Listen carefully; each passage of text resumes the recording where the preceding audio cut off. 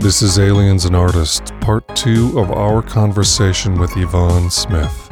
Exclusive 4+ members and patrons, not that measly milquetoast drivel we phone in on the Minus episodes. I'm your host, Stuart Davis. Yvonne is a hypnotherapist with over 30 years of experience working with abductees and contactees. In this episode, we discuss Yvonne's own anomalous experiences, including tall spiders talking to her child, and being instantaneously transposed from a mundane reality to a decidedly exotic one. And later, I come out of the closet as an alien. Yvonne, have you personally had anomalous experiences? If yes, how has that factored in your life, this work, your family? I have had anomalous experiences. And I think it may have come from my mother because it's, intergenerational. She was very psychic, as I mentioned. She said she used to sit on my grandmother's roof and look up in the sky and the stars and wondering what's out there. I don't remember anything in childhood, early childhood, but my strangeness started happening in my early 30s.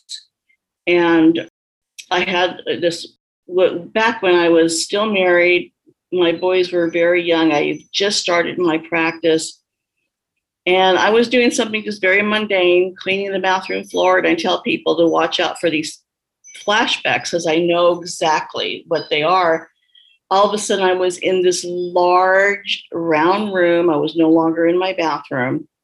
And there were many tables, flat tables in this room and people lying on them.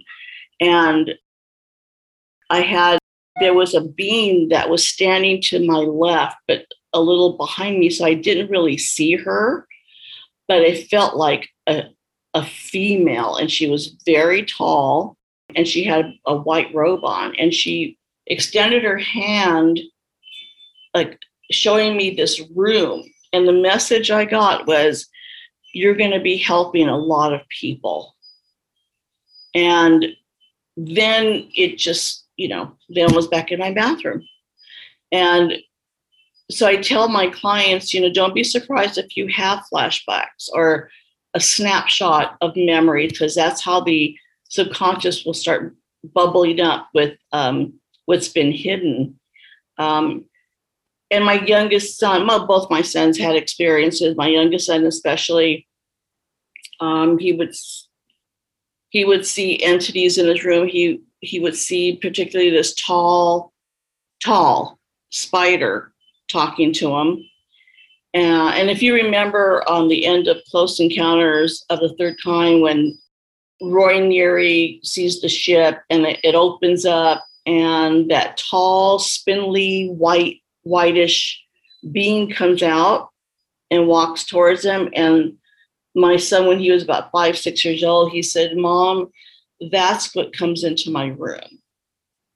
And I was, just starting my practice. And so I thought, oh my God, my own child this is happening too. But I feel and I know that going through these experiences and my son has made me a better therapist.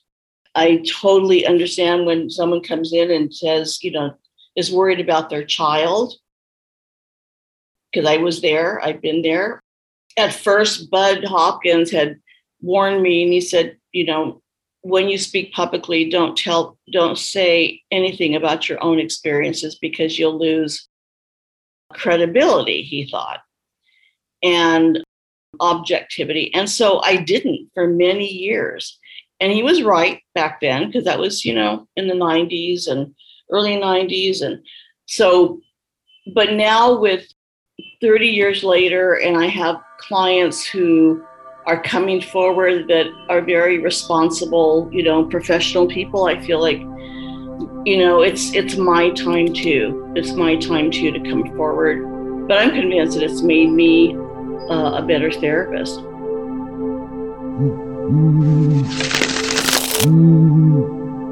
Hello, Minus listeners. Quick heads up. To hear this fascinating exclusive episode with Yvonne Smith in its entirety, just become a patron or a Plus member. Why should you? This is such bullshit. It's insurmountably difficult. It's exorbitantly overpriced. Who are these pampered assholes charging for content? I am that they. Them is we. I created Aliens and Artists for one reason: to become affluent. I'm close. I'm fluent. Every new patron and Plus member adds some aff to my fluency. Girl, you looks good when you back that aff up. If this trajectory of exponential enrichment continues unabated, soon I shall jeter through the foyer of my villa in Tuscany, adorned in naught but a taut lace lingham sheath, which is what I'm removing as I speak. Patrons and Plus members will live out their days in said villa. It's only just. You paid for it, and I require a coterie of sycophants to shun and punish and absolve and cuddle and cast out again. I need you. I alone cannot eat every olive. Is this utopia? Utopia me. Food fights with truffles, navel shots with cheval blanc, hacky sackers shot on sight. That's the bliss I'm building with patrons and Plussers. Click the link in the show notes to claim your Dionysian denouement.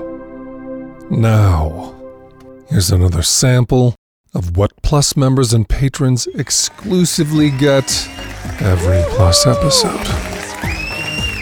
Season 1. I'm coming out of the cosmic closet. I'm an alien.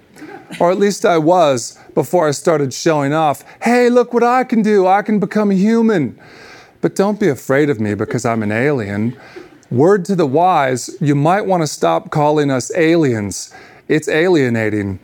I know humans are still getting over sexism and racism, but you should know that alien is basically the N-word to us, and only planetists would use it.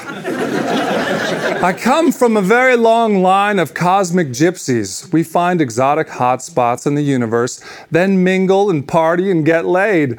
We literally incarnate as different forms of life for shits and giggles.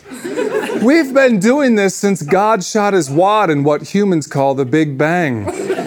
We're interplanetary party crashing, rocking the box of paradox that is life and death.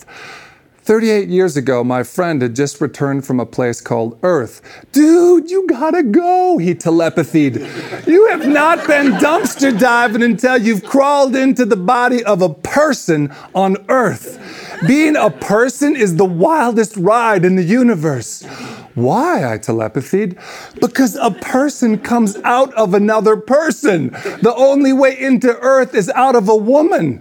Just when you get used to living inside a woman, the woman you live in ejects you from one of the many holes a person has. Then pow! The lights hit your visual receptors. Fucking A, dude, the lights. You will be squinting for weeks. The